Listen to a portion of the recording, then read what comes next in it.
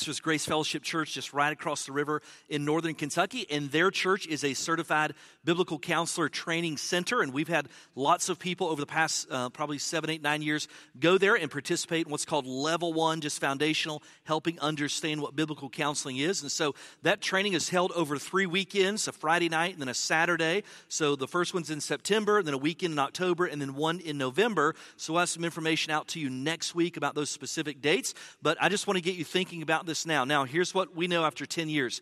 When we tell people they should get trained to do biblical counseling, they're freaked out like, I'm not a counselor, or I need some counseling myself. I can never counsel anyone else. All it is what he said in the video. It's helping a real person with a real problem using the Bible. Let me give you another word for that: discipleship. And so it just gives you skills to help disciple people through some of the real issues there. So I cannot encourage you enough to go to that counseling training weekends coming up in September. And again, we'll have some information to distribute, but we want to create some awareness even today because we think it is so foundational to what we do and how we disciple people. Archaeologists once hired some Inca tribesmen to lead him to an archaeological site deep in the mountains. And they've been moving for some time at a rapid pace. And finally, the tribesmen just stopped and sat down, and they refused to go any further.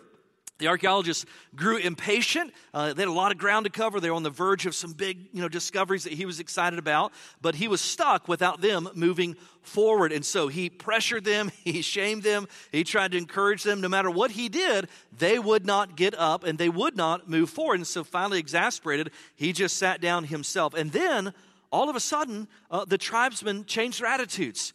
And they looked around each other, and they grabbed up their stuff, and they started on down the road back to the site. And he was perplexed, and he just said, hey, I've got to ask you something. No matter how much I try to motivate you, shame you, threaten you, whatever, you absolutely would not move until you got ready. He said, what changed? They said, it's really simple. We had been moving so fast that we had to stop and wait so that our souls could catch up with our bodies. Now, my guess is this: you may have never been on an archaeological dig, but you've had times where you thought, you know what? I've just got to hit the pause button and slow down because it feels like my body is running ahead of my soul. And so one of us have all felt that, but when it becomes the habitual pace of your life, it's no longer a funny thing we laugh about among each other. It is crushing.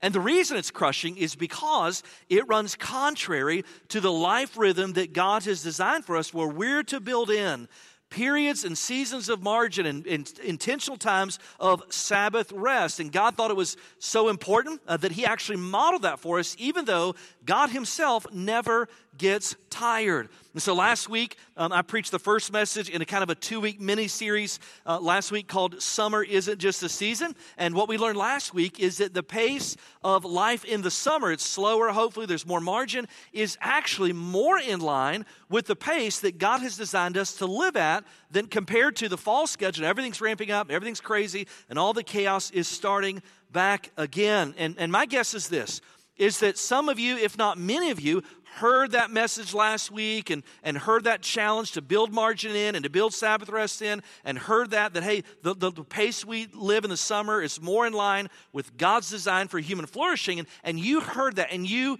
agreed with that, but when you left and the real life started back up, you thought, well, wouldn't that be nice?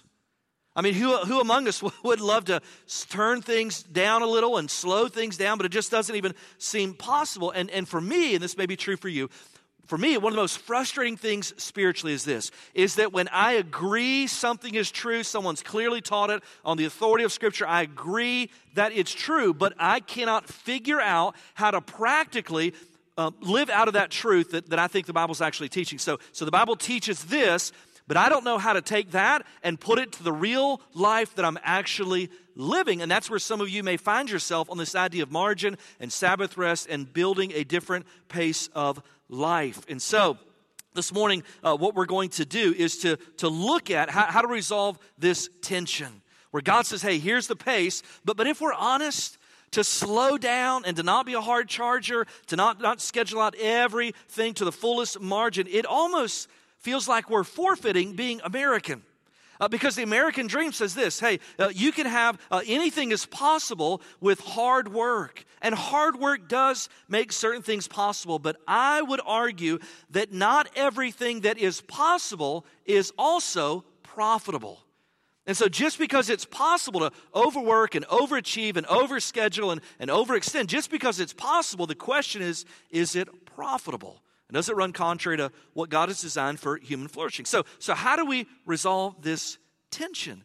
Where God says, here's the pace, but life and culture says, here's what it actually looks like. Well, this morning I want to help us with that. And so we're going to look at this morning 3 Sabbath stealers in a topical format this morning, because here's the reality. Ultimately, a lack of Sabbath, a lack of margin, a lack of a sustainable pace, ultimately it is a symptom and not a cause. It's the warning light on the dash letting us know that something is wrong underneath the hood. And so this morning, I will look at 3 Sabbath stealers, if you will, and we're going to start in Luke chapter 14. We're going to look at verses 25 down through verse 33. And so if you got your phone, your Bible, your tablet, whatever you're using this morning, turn to Luke chapter 14. We'll kind of use that as the base for where we'll start, and then we'll look at some other passages this morning as we look at some common Sabbath stealers. All right?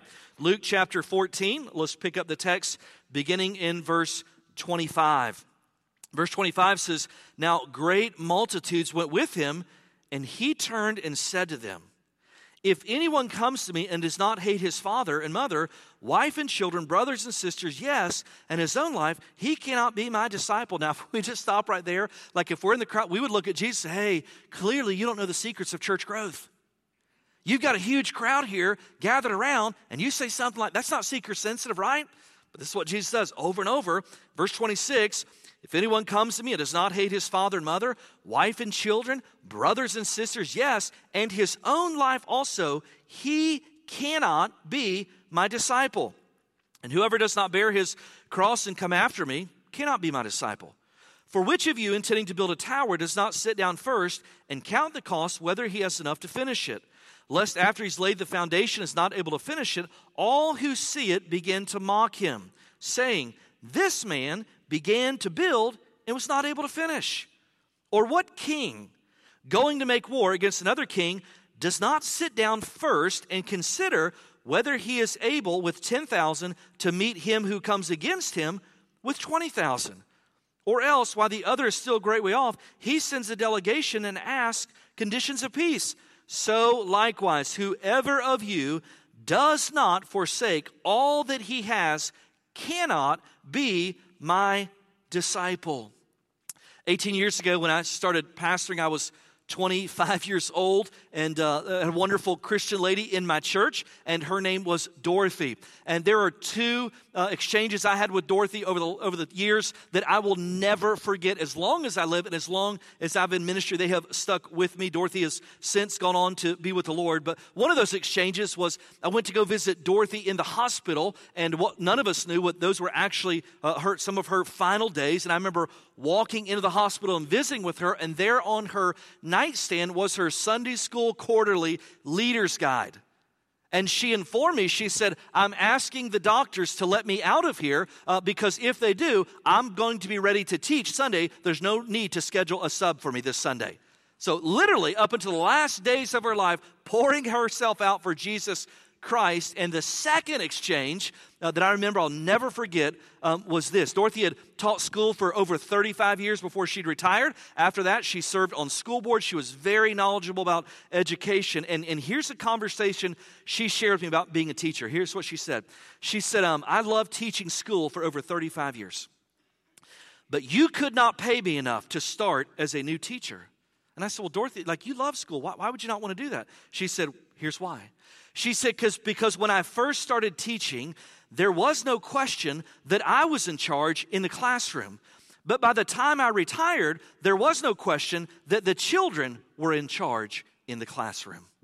And we could trace that to lots of things, realities. We could talk about the self-esteem movement that swept through our country. We could talk about the increase of litigation in culture from parents on school boards and teachers. Some would argue it was the removal of a corporal punishment. Others would say it's simply the overflow of a culture of declining morals in America. We could all those things, but I would contend that one of the contributing factors is a culture of child-centered homes where children and their desires and demands are what drives families.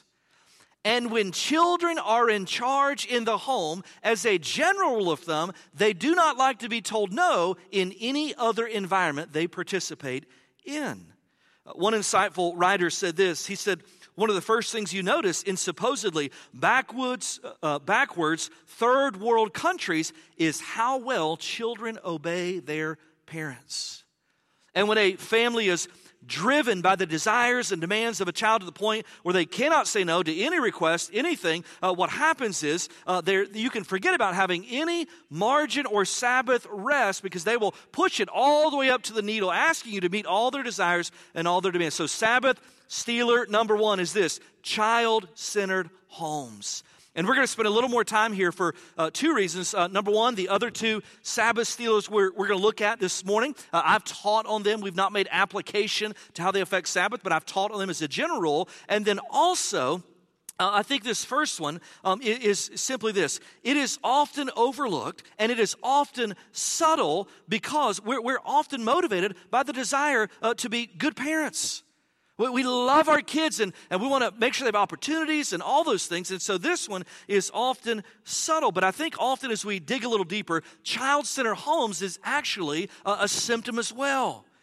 And the symptom or the underlying cause of that symptom is this: we begin to view family as an idol to worship instead of a gift to enjoy. And let me be clear this morning. Our families are gifts to enjoy. They are not idols to worship. Now, I've made a similar statement to that about marriage over the years. I've said often that your spouse, as wonderful as they are, they're gifts to be enjoyed, not prescriptions to be consumed. I don't care what Jerry Maguire says, God did not give you your spouse to complete you. And if you think that is true, then what happens is you'll use your spouse as a functional savior, asking them to fill in every single void and deficiency. And here's the problem with that. No sinful person can perfectly meet all your needs, and you will crush them under the weight of your expectations if you try. Now, if you're sitting next to your spouse this morning, turn to them with all the love in your eyes you can muster up and say, "You are a crummy savior." Would you just tell them that right now? Is it just me, or did we just celebrate Valentine's Day early at our church, right? And we understand that, right? And I've watched that play out in marriages lots of times.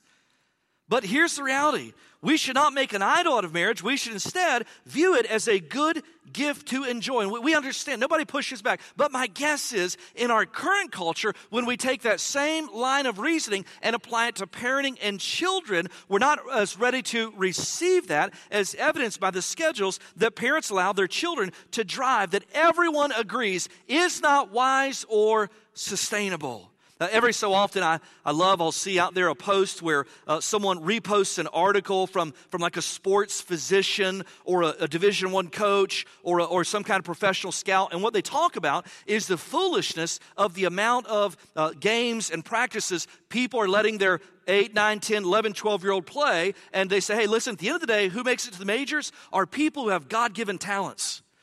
And so what they say is you're ruining kids, you're driving them in the ground, you're keeping schedules that are unsustainable, and every so often you'll see a parent repost that and say, this is good advice. And what I want to comment and say, so which team did you quit? Right? We're having 12-year-olds having Tommy John surgery on their elbows because of overuse. And so, but then later that same parent will post a picture of their 7-year-old with their personal trainer. You know what you should be doing when you're 7 years old? Eating boogers. Write that down, all right? Like in your downtime, that's what you should be doing when you're 7. If you're 27, that's bad. But when you're 7, that's what you should be doing. I've watched for years as parents say, man, we just can't afford to send our kid on the mission trip or to church camp. And then I've watched those same parents go into debt for middle school travel ball. I've watched it over and then behave as if they're powerless to change anything about the reality that they don't enjoy and they don't agree is wise, but they don't know what to do about that. Now, what's behind that is a child-centered home. And often what's behind that is family has become an idol instead of a gift to enjoy. Now remember this, when we talk about idols often are good things that become God things. They're gifts God's given us to enjoy that become supreme in our devotion, in our allegiance, in our commitment. And so idols are often good things like family that become God things. And the problem is simply this. That's what happens in parenting. And listen, what's wrong with the world is not that we love our kids too much. What's wrong is this. We have a culture where family has become idol, and however my family is perceived, that is a reflection of me. And so instead of my identity being rooted in Christ, my identity is now in how well my kids perform. That's why in our culture, parenting has turned into a competitive sport. And the reality is simply this. If you're listening, say amen. If you attach your identity to the performance of other people, there's only two outcomes that are possible. Number one, you will crush them under the weight of your expectations. Or number two, they will break your heart because sinful people cannot perfectly perform. That's the only outcomes of that. That's how that turns out. You have to wonder. And so here in Luke chapter 14, Jesus is not telling them to not be devoted to their families. What he's doing is he's challenging them, saying, hey, listen, at the end of the day, I have to be your ultimate source of devotion, that even to the point, if it comes to choosing your family or choosing me, I would encourage you to choose me. And if you're unwilling to do that, you cannot be my disciple. Now, some people say, well, I don't know that we should take this passage literally. I don't know if it's that's it. Look at verse 20. Let the text speak for itself. What does verse 26 say? If anyone comes to me and does not hate his father and mother, wife and children, brothers and sisters, yes, and his own life also, he cannot be my disciple. Not what's going to be hard, he's going to have no, what's he say? He cannot be my disciple. And someone's like, man, that's strong words. Maybe Jesus was hangry, right? Look at verse 33.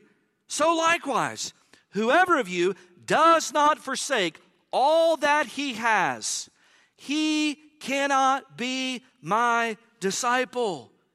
And so we read, what is Jesus telling us to hate our family? Like what actually is going on here? Now, here's what I want you to understand.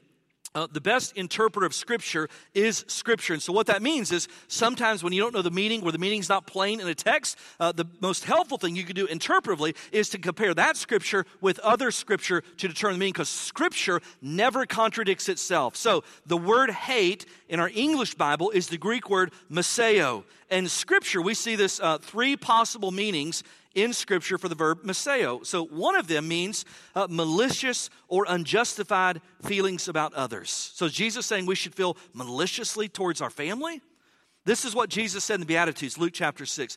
Blessed are you when people hate you and when they exclude you and revile you and spurn your name as evil on account of the Son of Man. So that's not the same context here. He says, when people have malicious feelings because you're following me, he says that's a good thing. The second time we see it used is it indicates righteous indignation towards something which is evil. And so is Jesus saying the institution of family that God created before the church, when you read the Bible, that family inherently is evil, and so therefore we should have righteous indignation towards the evil of family? Now, Paul refers to this type of indignation in Romans 7. He said, for I do not understand my own actions, for I do not do what I want, but I do the very thing I hate. Now, Jesus is obviously not commanding us to maliciously hate our fathers or mothers. The Scriptures are very clear. In other places, we should honor our father and mother. Jesus is not telling us to hate our spouses. Then he turns back around later and says, hey, you should love your wife as Christ loved the church, right? So clearly those things don't fit the context. What Jesus is saying here in this passage is this, is that our love and devotion for him is so great that by comparison, our love for our own families would look like hatred when compared to our love with Jesus Christ. And he's saying, ultimately, he said, you're so devoted to me that if it came down to a choice of choosing to submit or follow my family or choosing to submit and follow Jesus, I would choose Jesus. So in comparison, I don't hate my family, I love them, but in comparison, my love for him is so deep and so devoted that in comparison, it would almost look like hatred. Now, in other parts of the world, particularly Muslim countries, when people come and receive Christ as Savior, they are in fact choosing between family and devotion to Jesus. But here in the U.S., it's often not the case, and so more likely, it's not allowing our families themselves to become idols that hinder our complete devotion and submission to Jesus Christ. It means treating our families as gifts to enjoy, not gods to submit to. Now, let me just share some insight with you from this side of the pulpit. In nearly 2 decades of pastoral ministry, I've not had one person in 2 decades come to me and say that my family, and particularly my children, are idols. Not once. But when they've talked about stress and anxiety and depression, I said, well, let's just talk about what does your life look like, the rhythm of life. And they begin to describe a family life, a family dynamic that is out of control, overscheduled, overstressed, overextended, all those things. And if I've suggested that, hey, maybe in fact you're treating family as it's not a gift to enjoy, but an idol. Maybe, in fact, your kids and their schedules and their demands, that becomes the drive. Maybe, in fact, this is an issue of idolatry. I've had lots of families get furious at me. Lots of times. And what happens all the time, and the reason I know that is this: I've watched many times parents who neglect the good gift of marriage and who turn their kids into idols and pour all their time and energy into their children at the neglect of their marriage. And as soon as those kids get out of the house, mom and dad are divorced, going separate ways. And oftentimes it's too late to fix a disease that's been festering for 18 years. And one of the surest signs we've taken a good thing like the gift of children and made it a God thing is a child-centered home. And every demand, every desire is indulged to the point where overscheduled, overstressed, overextended financially, and there's no room for margin in our lives. One writer said this, they said, not only is it an act of idolatry, it harms, listen to this, it harms the very children we think we are helping. They offered several ways it harms kids. I just want to share a few of them for the sake of time. They said, number one, it gives kids the false security that the world is about them. That when I build my life around the demands and desires of my kid in a child-centered home, and then I turn them loose out into society, they find out very quickly that in fact, the whole world is not about them. I talked to someone in between services. They said, I work in the school and I partner up with some kids. And I met with the parent at the beginning of the year. And the parent said, listen, I just need to tell you this. My child does not like to be told no. And I said, what did you say? He said, I just told him this isn't going to work then, right? It's not going to work. You ever encountered that kid who's never been told no? Like they're just going buck wild, and the parents are like, oh, they're so funny, they're so cute. And you're sitting back there thinking, you know what? There's nothing cute or funny about demon possession, right?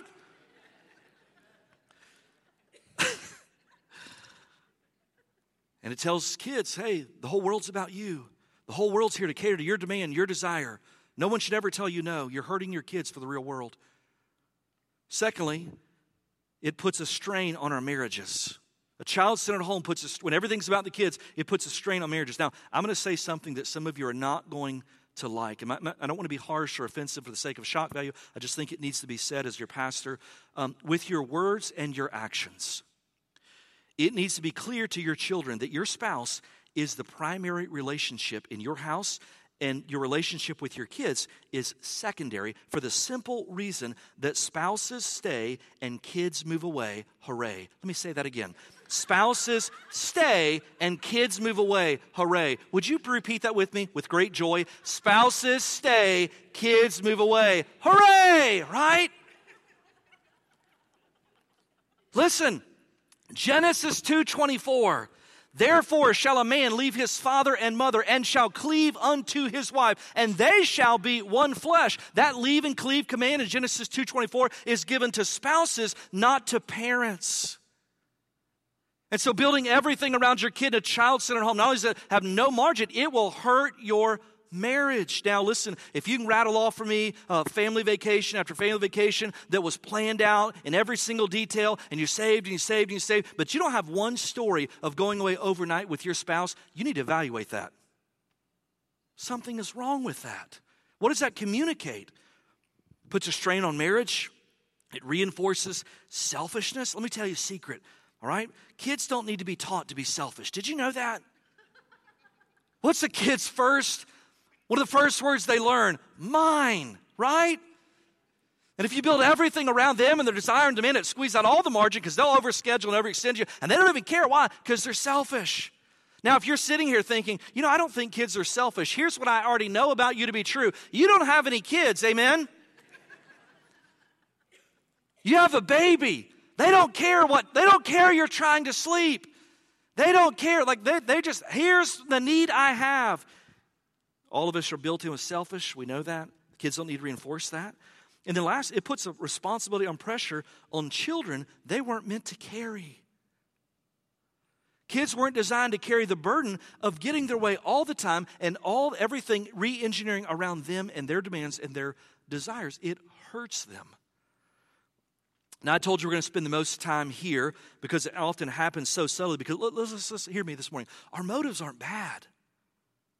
Our motives aren't bad. We love our children. And Jesus is not instructing anything less than that here in Luke chapter 14. So before we move on to the next Sabbath stealers, let me just share a few warning signs that, in fact, you might have a child center home, that you might, in fact, be guilty of viewing family as idol instead of gift. And the key word here is might. I read these this week. They were helpful to me. I think they might be helpful to you. So here's some warning signs that you might be treating family as idol and not as gift to enjoy. Warning sign number one, we seldom host others. Our home is seen primarily as a citadel set against the world, and instead of a home centered on Christ, it's marked by growing hospitality. We seldom sacrifice our time or money for anything that doesn't directly benefit our family. It's a warning sign. We seldom speak well of others and other families. If our family tends to have an arrogant air about it, we have it all together, and other people just don't understand the importance of family. And so to the point where we speak well of other families who don't have it together or the same view of family we have, family might be an idol instead of a gift. And lastly, we seldom have flexibility. People begin to feel like our family's routine cannot be interrupted under any single circumstances. And when family turns from gift to God, children and their desires and demands end up driving a pace of life that is not profitable because it is contrary to the rhythm that God has decreed is necessary for human flourishing. Now, I told you we'd hurry through the next two because we've taught on these before. But let me tell you, Sabbath stealer number 2 is fear of man. We taught on this before in a message titled Addicted to Approval. John chapter 12 is the single most powerful example of the fear of man in all the Bible. Listen to John chapter 12, verse 42 and 43. Nevertheless, even among the rulers, many believed in him. Isn't that crazy? The people who were catalysts to his crucifixion, many of them were believers in him. Well, how in the world did it happen then? Here's why. But because of the Pharisees, they did not confess him, lest they should be put out of the synagogue. Here it is. For they love the praise of men more than the praise of God. Listen, the leaders said, we obey not getting the approval from men. And they're called, listen, you know how the Pharisees control things? Not by power or by physical fear or by war. How they control things is in their culture, the Pharisees spoke on behalf of God. And so if you didn't have the Pharisees' approval, in that culture what they're saying is, God doesn't approve you. And so they leveraged that to create a fear of man. And these people who believed in Jesus were contributors to his crucifixion. Why? Because at the end of the day, the Pharisees said, you need our approval. And they said, we are more afraid of not having your approval than we are being disapproved by God himself. Now, how is fear of man a Sabbath stealer? Here's why. Because when fear of man rules my life, I end up saying yes to people that I should say no, and therefore they steal all my margin. And I can't tell anyone no because I'm afraid I'm going to disappoint them. I'm afraid I'm not going to get their approval. And so every request, even when my body, even when my family says, say no, say no, say no. You ever like that when someone's on the phone and you know that someone's making a request and you're in the background like, say no, say no, say no. Tell them we're not here. Tell them we're dead. You're like, I'm on the phone with them. They know, right? And you know you should say no, that you don't have any margin. But the fear of man says you're going to disappoint them, and that rules us. And so we say yes to our own detriment. Fear of man is a Sabbath stealer. Here is the third one I want to look at this morning. The third Sabbath stealer is ignoring biblical warnings about debt. Now, we've taught on debt multiple times, and so I won't spend a lot of time here. But how in the world is not obeying the Bible's warnings on debt, how is that a Sabbath stealer? It's real simple. Finish this rhyme for me. I owe, so off to work I go. That's it. That when debt dominates my life, I end up constantly working to pay off the lifestyle that I'm financing. And so debt is a Sabbath stealer. When my body says rest, when everyone around me is saying you need to downshift and build in some margin into your life, I agree with that counsel. I don't want to, but Proverbs 22:7 says this, just like the rich rule over the poor, so the borrower is servant to the lender. And so because I'm a servant to the lender, I cannot stop working and rest because I have to pay off the life that I'm financing. Now, if you're listening, say amen. Parents, your child needs you more than the lifestyle or education you are working to finance. Let me say that again. Your child needs you, your presence, more than they need the lifestyle or education you are working to finance. Now, even debt is often a symptom. So what are the causes of debt? Like nobody's sitting here going, I think debt's great. I love being in debt, right? So what drives debt? Even we agree it's unwise, but what drives it? Let me give you a few really quickly here. Number one, insecurity. Proverbs 13:7 says this, one man pretends to be rich, yet has nothing. Another pretends to be poor, yet has great wealth. How does a person pretend to be rich? They finance through debt a life to impress other people. And if you're trying to create a scenario where other people are impressed by you, listen, the root issue is not debt. Debt's the symptom. The root issue is insecurity. Your identity is not in Christ. It's in your performance. Insecurity is a debt driver. Envy is a debt driver. Proverbs 14:30, a heart at peace gives life to the body, but envy rots the bones. You know what else envy does? Not only does it rot the bones, it breaks the bank. You've got it. I want it. I'm mad that you have it. I'm willing to go into debt to get it. That's envy. Listen, the Bible says this in James chapter 1, verse 17, that every good and perfect gift comes down from the Father of lights. That was a memory verse last year. And so if I believe that every good gift people have enjoyed comes down from the Father of lights, and I'm mad at you for having something that I don't have, ultimately, I'm not mad at you. I'm mad at God. Insecurity drives debt. Envy drives debt. A lack of contentment drives debt. Now, envy wants what others have. A lack of contentment is I don't want what you have. I just want more of what I have. I don't want to take yours. I just want more of mine. Ecclesiastes 6:9 says it's better to be satisfied with what you have than to always be wanting something else. And if you don't get a hold of this issue of a lack of contentment, let me tell you how that practically plays out. The first phase is your yearnings start to exceed your earnings. The second phase is you get overextended financially. The third phase, you work more than you know it's wise. And the fourth phase, your home life starts to deteriorate because you're tired, everyone's tired, you're exhausted, everyone's at each other's throats. Why? Because you have no margin for Sabbath rest. Why? Because you owe, so off to work you go. Debt's a Sabbath stealer. Child-centered homes is a Sabbath stealer. Do you know the answer to all these things? Here's the answer to all of it. It's to find our deepest joy and our deepest satisfaction in Jesus. You're like, oh, of course that's the answer, right? Like someone asked a question in Sunday school, you have no idea what the answer, I don't know, but it's probably Jesus, right? Like, of course that's the answer. No, listen, there's a phenomenon in our culture. It's called FOMO. Raise your hand if you know what FOMO is. Some of you are like, I think that's short for bad word. It's not. I just want to acknowledge it, all right? FOMO is fear of missing out.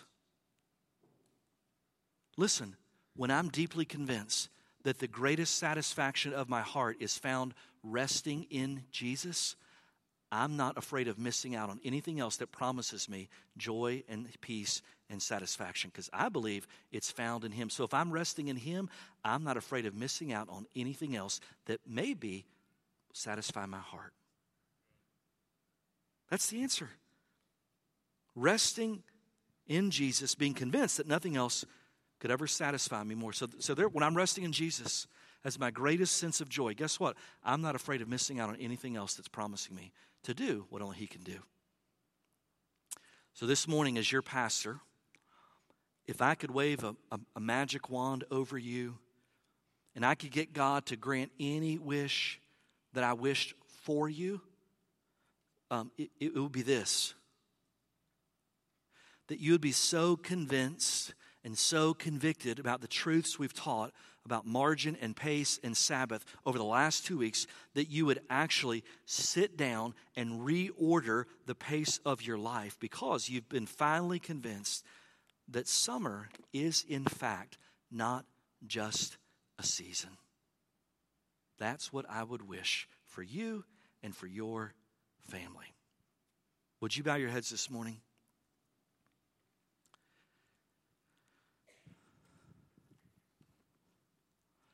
With your head bowed this morning, I just want to ask you, honest before God,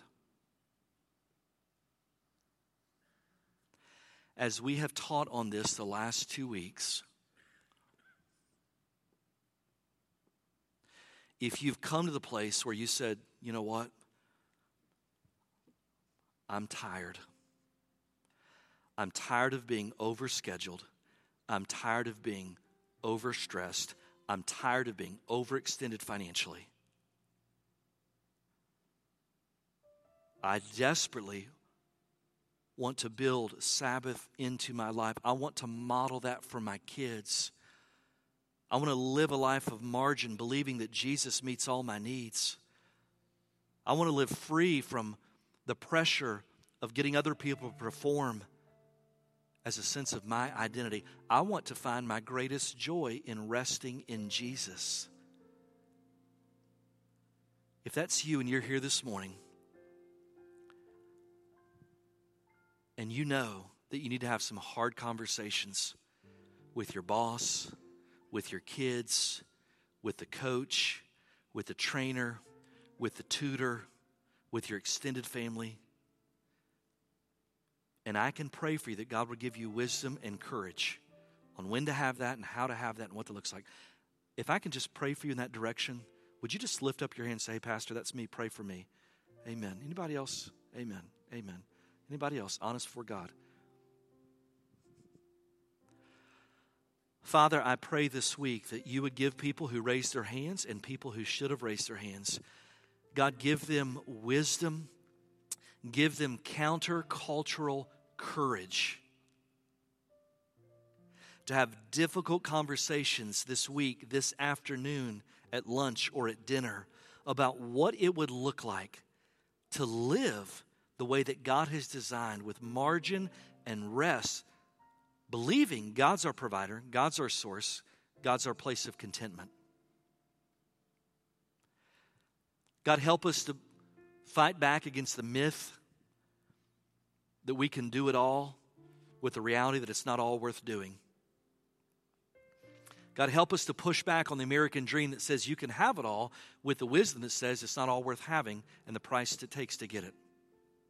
So, Lord, help us live this week counterculturally, not because we're wise or we're smart, but because we want to show other people, ultimately, God is wise. We want to show other people that our deepest joy is met in Jesus, and resting in Him is what gives life. And so, Lord, help us to do that this week, as hard as it is, with fall starting up, with school starting up, with life ramping back up. God, help us to live counterculturally, because we believe that God is a wise, faithful Father. Help us to live what we believe this week in a culture that pressures us to do the opposite. We pray this in Jesus' name. Amen.